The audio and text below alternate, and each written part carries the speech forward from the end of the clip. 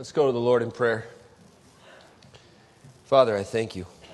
Lord, I thank you that you are our God, that you are in control of all things, and that because of that we can be comforted in your hands. Lord, as we start this series in Mark, let us understand and just feel that love for Jesus that you've given us. Lord, I thank you for baptisms, and I thank you for salvation, and I just thank you for everything that you provide for us. Lord, I pray for the people in this church and that you would work inside of us, and that while you're working in us, we would be an example to those outside of these walls. Lord, I pray this in Jesus' name. Amen. The kids can be dismissed.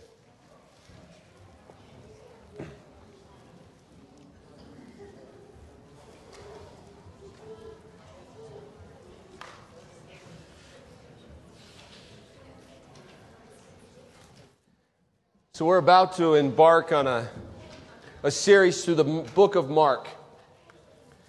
And while I was going to school to be a pastor and I was in Omaha, I decided that I was going to go and check out a bunch of different churches.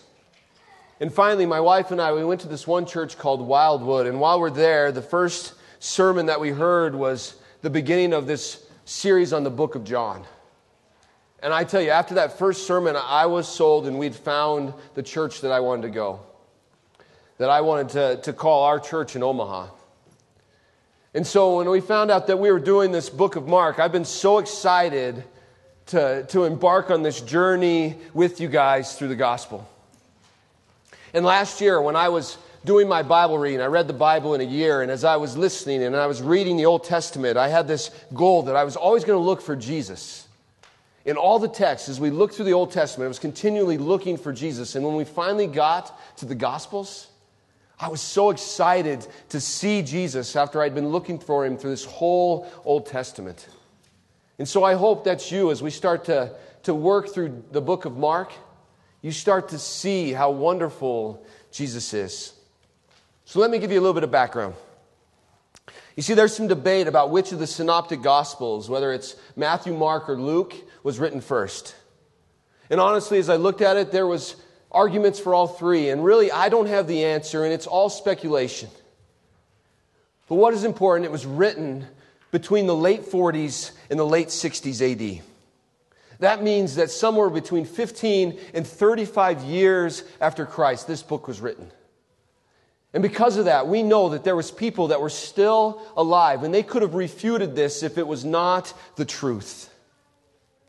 And there may be a lot of speculation about when it was written, but the church is very clear about who wrote it. The man's name was John Mark. He has been considered the author since the first century. A man by the name of Papyrus of Hierapolis, an early church father who was an acquaintance of the apostle John, and he lived from 60 to 135 AD, said this: Mark was an interpreter of Peter, and he carefully gave an account of everything he remembered from the preaching of Peter. You see, the background of this text is important, but it is the content that should speak to us. This book was written by a man who abandoned Paul in Acts 13:13. And then he was redeemed and used by Christ to dictate the words of Peter so men and women could be saved throughout eternity. And I love how Paul later finds him useful for ministry. 2 Timothy 4:11. Why is this important? It's important because God can use you. You must never forget that. Never forget. Our God, He wants to use you. And as we go through this sermon, I want to break it down into 4 parts. Number 1, what is the hypostatic union? Number 2, who is the messenger? Number 3, what is the baptism of the Holy Spirit? And number 4, why was Jesus baptized? Let's start with number 1. What is the hypostatic union? Mark here, he's blending Christ's humanity and his divinity as he goes and delivers the good news of Jesus Christ. Mark 1:1. The beginning of the gospel of Jesus Christ, the Son of God. Not the gospel of Mark, but the gospel of Jesus Christ, the good news of Jesus Christ, who is the Son of God. So this series could have been called From Mark. It could have been called from Peter, and ultimately it could have been called from Jesus, which would have been a very long title, so we'll just call it from Mark. Jesus. Jesus is the Son of God. Amen. Mark, he uses this phrase something like 7 times in his gospel. And he also calls him the Son of Man 14 times in his gospel also. It is a common theme. It's called the hypostatic union for all you theological nerds. Upostatis is the Greek word. And upo means to under. It means under. And status means this standing. It comes from this idea that something stands under or is the foundational aspect. It is the essential part of who Jesus is. His complete identity, fully God and fully human, is the foundation of the gospel. Whether we understand it fully or not is irrelevant. So if someone says that Jesus is not fully God and or not fully human, then they are not fully saved. Why must Jesus be fully human? Hebrews 2, 14 and 15. I like this in the NLT version. Listen to this closely. Because God's children are human beings, made of flesh and blood, the Son also became flesh and blood. For only as human being could he die. And only by dying could he break the power of the devil, who had the power over death. Only in this way could he set free all who have lived their lives as slaves to the fear of dying. Listening to that text, we can all agree that only humans can die.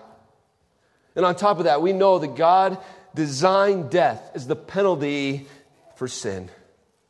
So let's move on. Verse 17 and 18. Therefore, he had been made to like his brother in every aspect, so that he might become a merciful and faithful high priest in the service of God, to make propitiation for the sins of the people. For because he himself has suffered when tempted, he is able to help those who are being tempted. Jesus, he had to be man so that he could identify with us, suffering in our place and sympathizing with us in our weakness. So we know that he had to be fully man. So why did he have to be fully God? 1 John 5, 11 and 12. And this is the testimony that God gave us eternal life, and this life is in his Son. Whoever has the Son has life. Whoever does not have the Son of God does not have life. Only somebody who knows eternal life can give eternal life. God is an infinite God, and redemption required an infinite solution. By his divinity, he bore the weight of God's anger towards sin in humanity, and he earned for us what we could never earn ourselves, restoring righteousness and life. All of this is just the first verse in the Gospel of Mark. But the gospel did not start here with Christ coming to earth. The solution has always been Jesus. Jesus was not just some new revelation. He was the fulfillment of all revelation. The Messiah would come from Abraham, Genesis 12:3. He would be the descendant of Isaac, Genesis 17:19. He would be the descendant of Jacob, Numbers 24:17. He would come from the tribe of Judah, Genesis 49:10. He would be an heir to King David's throne, 2 Samuel 7:12 through 13. He would be called Emmanuel, Isaiah 7:14. He would spend time in Egypt, Hosea 11:1. He would be born in Bethlehem, Micah 5:2. And a bunch of children would be massacred in his birthplace, Jeremiah 31:15. And these are just a few leading up to his birth. And the next part is Mark's talking about this messenger. So number 2, who is the messenger? Mark 1:2. As it is written in Isaiah the prophet, behold, I send my messenger before your face, who will prepare your way. Our faith. Our faith is the one that was prophesied in the Old Testament. In Isaiah, he wrote about this 800 years before Jesus. Isaiah 40, verse 3. And he's not the only one who talks about this messenger. Moses does it way back in Exodus 23:20. And then Malachi in 3:1 talks about this messenger, and he says that it will be Elijah in 4:5. Guys, if Jesus was merely human, he could not have controlled all these prophecies being true, except maybe John the Baptist. But what motive would John have had? I imagine Jesus coming to him. Hey, John, do you want to make up a story where you wear itchy camel clothing, where you eat locust and honey and act like you are Elijah, so I can get all the glory and you can get your head chopped off by Herod? And that sounds crazy. I mean, what would it take? I know my cousins. What would it take for you to believe that your cousin was the Son of God, the Lamb of God? Guys, it would take perfection, and then the Holy Spirit would have to do a major work in my heart. And that's what happens. When we are trying to figure out whether something is a lie or something is truth, we must always look at the motive someone has for lying. I don't care if it's your kids or the police or even the Bible. So John the Baptist, basically Elijah 2.0, he is preparing the way for Jesus. Mark 1:3, the voice of one crying in the wilderness, prepare the way of the Lord, make his path straight. You want a sign? Here's your sign. He might as well be holding up a sign at the Super Bowl last week. So many people are getting a sign at this moment. Their path is being laid out like a runway at the Denver airport. It is by this messenger prophesied so many years earlier. And John, this John the Baptist, must have been a pretty good preacher. He's gaining fame. He's trending on Twitter. And all this, he's calling for repentance. He's a fire and brimstone speaker if we've ever seen one. Mark 1:4. John appeared baptizing in the wilderness and proclaiming a baptism of repentance for the forgiveness of sins. Then verse 5, and all the country of Judea and all Jerusalem were going out to him and were being baptized by him in the river Jordan, confessing their sins. Guys, I'm a literalist. I can't even say that word, but I am that. When the Bible says all, it means all.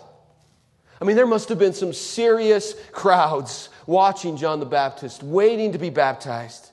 And he's not some seeker-friendly pastor setting up shop in the Bible Belt in some large city. I mean, no offense to these mega church pastors, but if you can speak just a little bit in the southern part of this country, then people will come. But John is doing it in the wilderness. And he's basically saying, you are wretched, black-hearted sinners, repent. Not exactly the message we hear in this world right now. I don't know about you, but I want to hear I'm a Skittle and I taste like the rainbow. But John is basically saying, you smell like dung. And they're responding. And all of Jerusalem is coming out. And not just Jerusalem, but Judea as well. I don't know if you guys know what the Jordan River is like. We often think that it must be amazing, but it is a small and dirty river. Nobody is going there just to hang out. On top of that, it's around 20 miles from Jerusalem.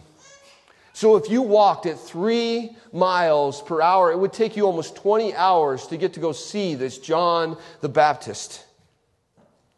And people were doing it. He could have been famous. What was his motive to pass this fame on to Jesus? I don't know about you, but I'm not doing that. None of us are doing it. The only motive that I see is because it's the truth, and it's what God has called him to do. It's the purpose that he had. He is the messenger prophesied in the Old Testament. That's the only thing that makes sense. Now, his baptism was pretty cool, but Jesus is greater. So number 3, what is the baptism of the Holy Spirit? Let's go back to verse 4. John appeared baptizing in the wilderness and proclaiming a baptism of repentance for the forgiveness of sin. I'm not sure you realize this, but this was not normal. Being baptized was not new, but it was not meant for repentance. In first century Judaism, baptism had a different meaning. In the book of Leviticus, God instructs Jews to cleanse themselves from ritual impurities. contracted through touching a corpse or maybe a leper. And washing primarily fulfilled the legal requirements of ritual purity so that Jews could sacrifice at the temple. It was the sacrifice that was for redemption, for repentance. Number two, it was also used by Gentiles to express their desire to convert to Judaism, along with circumcision. My guess is there was not a lot of dudes converting to Judaism half-heartedly. Sometimes I wish we had something so radical to convert to Christianity, but in reality we do. God demands immersion. He demands everything in our life. In John, his baptism was temporary. It was a symbol of what Christ was going to do permanently. It only cleansed you of the sins that you had already committed. It did not clean you forever. And if it was not coupled with faith, it was just a really dirty bath. And at this time, it was the religious thing to do. All the leaders and the religious zealots, all the people were going out to follow along with this trend. People were lining up to be baptized because it was the hip thing to do. It was hip to go get dunked by this guy who looked like Elijah. Verse 6. Now John was clothed with camel's hair and wore a leather belt around his waist and ate locusts and wild honey. It doesn't get much clearer than that. We see in 2 Kings 1:8, they answered him. He wore a garment of hair and a belt of leather about his waist, and he said, "It is Elijah the Tishbite." Now, we tend to think that Elijah ate locusts also, but I did not see it in the Bible. I spent time looking for it. So if you see it, please send it to me. But that does not mean that this is not important. You see, locusts were one of the only kosher insects, and they would have been abundant in the wilderness. God took care of Elijah, and he was taking care of John the Baptist. But there was a major difference. Elijah was talking about this drought. And John the Baptist was talking about this abundant, this living water in Jesus. And all the people around him, they knew the text. They were looking for this Messiah. But were they willing to look past themselves to something greater? Jesus. They think something that they can do can save them. Often they would think that this water baptism saves you. We do the same. The other day I read an article about a Catholic preacher or a Catholic priest. And this guy, he resigned because he had been doing baptisms his entire career wrong. They told him that none of the people that he had baptized were actually saved because he messed up on one word. Instead of saying, "I baptize you in the name of the Father and of the Son and of the Holy Spirit," he said, "We baptize you." We baptize you. One little word, and now they're saying that none of these people were saved. Well, newsflash, that didn't save them in the first place. Guys, I would argue that the way he was doing it is way more biblical. I do not save or I do not baptize anybody. Pastor Bill does not baptize anybody. You are baptized by Christ, this immersion in the Holy Spirit. He just lets me be a part of it. And I love how God works. Right? These people that may have been sprinkled when they were a little baby, they may have had a baby dedication. Now they're having an opportunity to declare to the world that they have surrendered their life to Jesus Christ. Amen. Now I know not all of them, but amen. It's not how I say it. It's about the devotion of the heart of the person that wants to be immersed in Jesus Christ. And declaring it with water baptism, this inward thing that the Holy Spirit is doing in you as you declare it to the world. John's baptism was not a permanent baptism. It was like everything else besides Christ. A temporary solution for a permanent problem. How do I know this? Mark 1, 7 and 8. And he preached, saying, "After me comes he who is mightier than I, the strap of whose sandals I am not worthy to stoop down and untie. I have baptized you with water, but Jesus will baptize you with the Holy Spirit." If John's baptism was sufficient, he would have not claimed something greater. The bottom line is that the entire Old Testament is looking towards something greater, a Messiah, the one. And John right now, he's pulling in numbers that every pastor would love. And yet he's directing everything towards this straight path. He's directing them to Jesus. He is just the messenger. Jesus is the Messiah, and we should do the same. This text also tells us why baptism was not for salvation. It was only a temporary repentance. I mean, we can repent all we want, but if it's not accompanied with an immersion in Jesus Christ, it is only temporary. So what does baptize mean? The word baptizo is what it is in the Greek.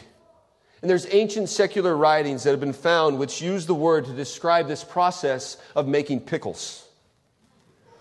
Basically, they would take the cucumbers and they would baptizo in the vinegar sauce, and they would come out a different product. We believe everything happens at once, salvation and the baptism of the Holy Spirit. We do not work for salvation. We work as a devotion, demonstration, and declaration of the one who has saved us. Many, especially in the Pentecostal movement, try to say that there are 3 progressive steps in the life of a believer. They think that step 1 is this justification of sin. And then there's this second blessing, where the believer no longer practices sin. And then third is this baptism of the Holy Spirit, which is evident by the speaking of tongues. They get this from Acts 19, 1 through 6. And it happened that while Apollos was at Corinth, Paul passed through the inland country and came to Ephesus. There he found some disciples, and he said to them, "Did you receive the Holy Spirit when you believed?" And they said, "No, we've not heard that there is a Holy Spirit." And he said, "Into what have you been baptized?" And they said, "Into John's baptism." And Paul said, "John baptized with a baptism of repentance, telling people to believe in the one who has come after him, that is Jesus." On hearing this, they were baptized in the name of the Lord Jesus. And when Paul had laid hands on him after the Holy Spirit came on him, they began speaking in tongues and prophesying. As you read this, here's the reality. These men were never saved. You see, they had put their faith in John's baptism. They had not put their faith in Jesus. They may have been clean for 3 minutes, especially if they were me, but the next sin would have separated them from God. Which is why number 2 is crazy also. The more I feel like I know about Jesus, the more I know about sin, the more I know that I am a sinner. Everything comes at once.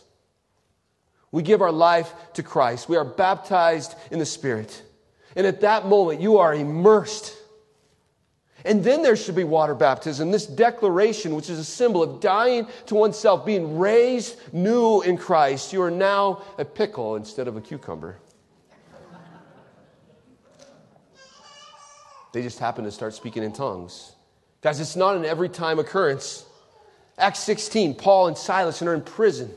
Now, I love this story. They're in prison. They're singing hymns. They're declaring Christ and His glory. I mean, I just picture that and just am so in awe of Paul and Silas at this moment. And then all of a sudden, this earthquake comes. All the doors open up. They could have left, but every single one of them stay. Not just Paul and Silas and the guard. He's about to take his own life. And Paul says, "Hey, we're all here." And at that moment, he is transformed. And he gives his life to Christ and he is baptized. But it says nothing about speaking in tongues. Don't you think if that was essential, they would have said something here? I do. Baptism of the Holy Spirit is salvation. We cannot be saved without the Holy Spirit. And we cannot live a life devoted to Christ without the Holy Spirit.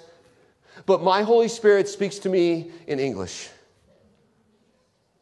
Now, do not get me wrong. If one day the Spirit wanted to take over while I was speaking in Belize and they were starting to hear me in Creole or Spanish or their local native Garifuna, I would definitely be willing to let Him speak through me. Guys, I believe it is possible. But it is not the only sign of the Holy Spirit working inside of us. But don't get me wrong. Even though I do not think that water baptism is necessary for salvation, I worry about you if you do not want to be water baptized. It is a natural reaction to the inward working of the Holy Spirit inside every one of us that has been baptized into the Holy Spirit. We see it in Scripture over and over again. Matthew 28:19, make disciples, then baptize them. Acts 2:38, repent and be baptized in the name of Jesus Christ. Acts 8:35 through 38, the eunuch gives his life to Christ and then gets baptized. What about Paul? Acts 9:17 through 18. So Ananias departed and entered the house, and laying his hands on him, he said, Brother Saul, the Lord Jesus, who appeared to you on the road by which you came, has sent me so that you may regain your sight and be filled with the Holy Spirit. And immediately, something like scales fell from his eyes, and he regains his sight, and then he rose and was baptized. Paul, he gives his life to Jesus. He was blind, but now he sees. He is filled with the Holy Spirit, and then he is baptized. Not only that, Acts 10:44 through 48. Peter goes to the Gentile Cornelius and his family, and while he is speaking, they believe. The Holy Spirit fills them, and then they are baptized. He spoke in tongues even before the water, even before they were baptized by water. Guys, as I looked at the text, as I looked through the Old Testament, do you know how many times I read about people being baptized with water and then believing? 0. Not one time. And you may be saying, what about 1 Peter 3:21? What about it? Baptism, which corresponds to this, now saves you. Not as a removal of dirt from your body, but as an appeal to God for a good conscience through the resurrection of Jesus Christ. This right here is a symbol of being saved by a greater baptism, brought on by the resurrection of Jesus Christ and the surrender to Him. This is not about removing dirt from our outer self or removing sin from our inner self through the only one, Jesus Christ, who has the power to do so. Guys, and if this doesn't sway you, Jesus was baptized. Why was Jesus baptized? Number 4.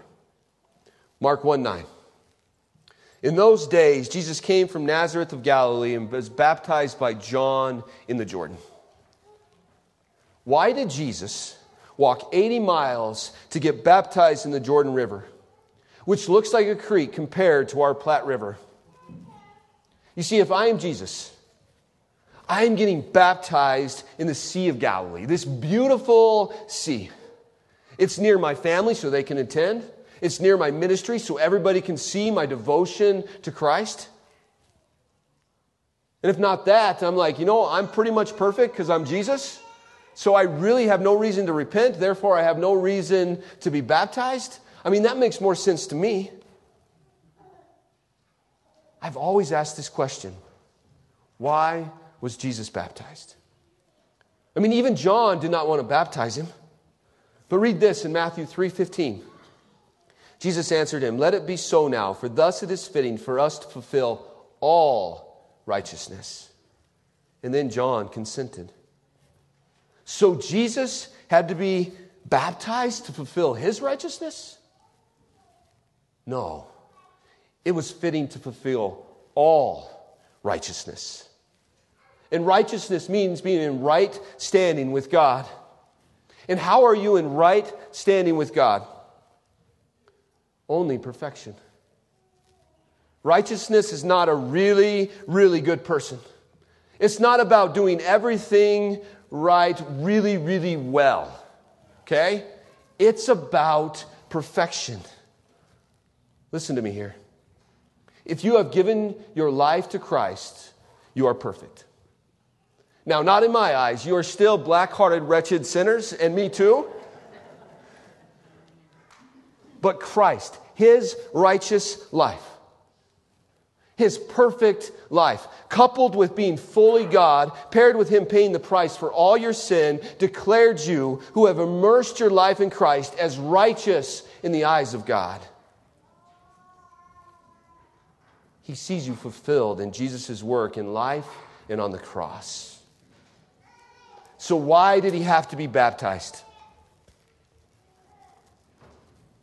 See, because even though he did not need to, his life from the beginning is about the perfect substitute. He was being baptized because we should be baptized. He is living the life that we should live so he could die the life that we should have died. He is the perfect substitute for our sin so that we can be declared righteous in the eyes of our Father. And not only that, how important is it that our Father is pleased with us? When we are going out into the desert, into the wilderness, and we're going to be tempted, how important it is to know that our Father is with us and that He is pleased with us. You see, He did not promise us that we would be free from temptation. He promised that we would be His in the temptation. Verse 10 and 11. And when Jesus came up out of the water, immediately he saw the heavens being torn open and the Spirit descending on him like a dove. And a voice came from heaven, "You are my beloved Son. With you I am well pleased." Water baptism does not save you, but it does please your Father in heaven. I mean, why would we not want to please Him? When we love someone, we have this desire to please them. Do you have that desire? Not only that, I love how God works in all things. When you look at the Gospel of John, Jesus' disciple, we see this certain disciple of John the Baptist by the name of Andrew. Our God is orchestrating everything right now. John 1, 40 through 42. And one of the two who heard John speak and followed Jesus was Andrew, Simon Peter's brother.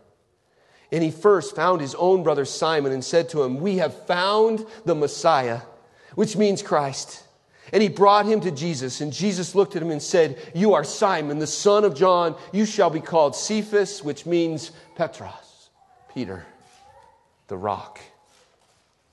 Andrew, he saw Christ, and he watched Him proclaim righteousness for all, and he heard God speak that He was pleased with him, and he had no choice but to proclaim it to anyone that would listen, but especially his brother, Rocky himself, who would be the leader of a movement that we have immersed ourselves generations later.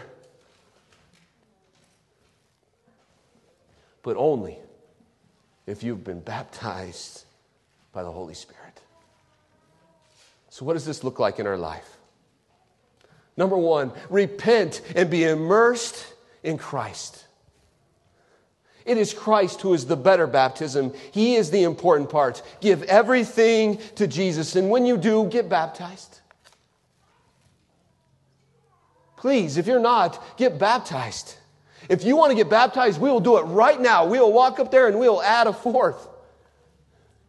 Declare to everyone whose you are. Not only be immersed in the Holy Spirit, but do it with water baptism to declare to everyone whose you are going to serve, and that is Jesus Christ this day. And when you are baptized, be bold. Be bold as an example of who Christ is. Tell the world. That's why these people are getting baptized today.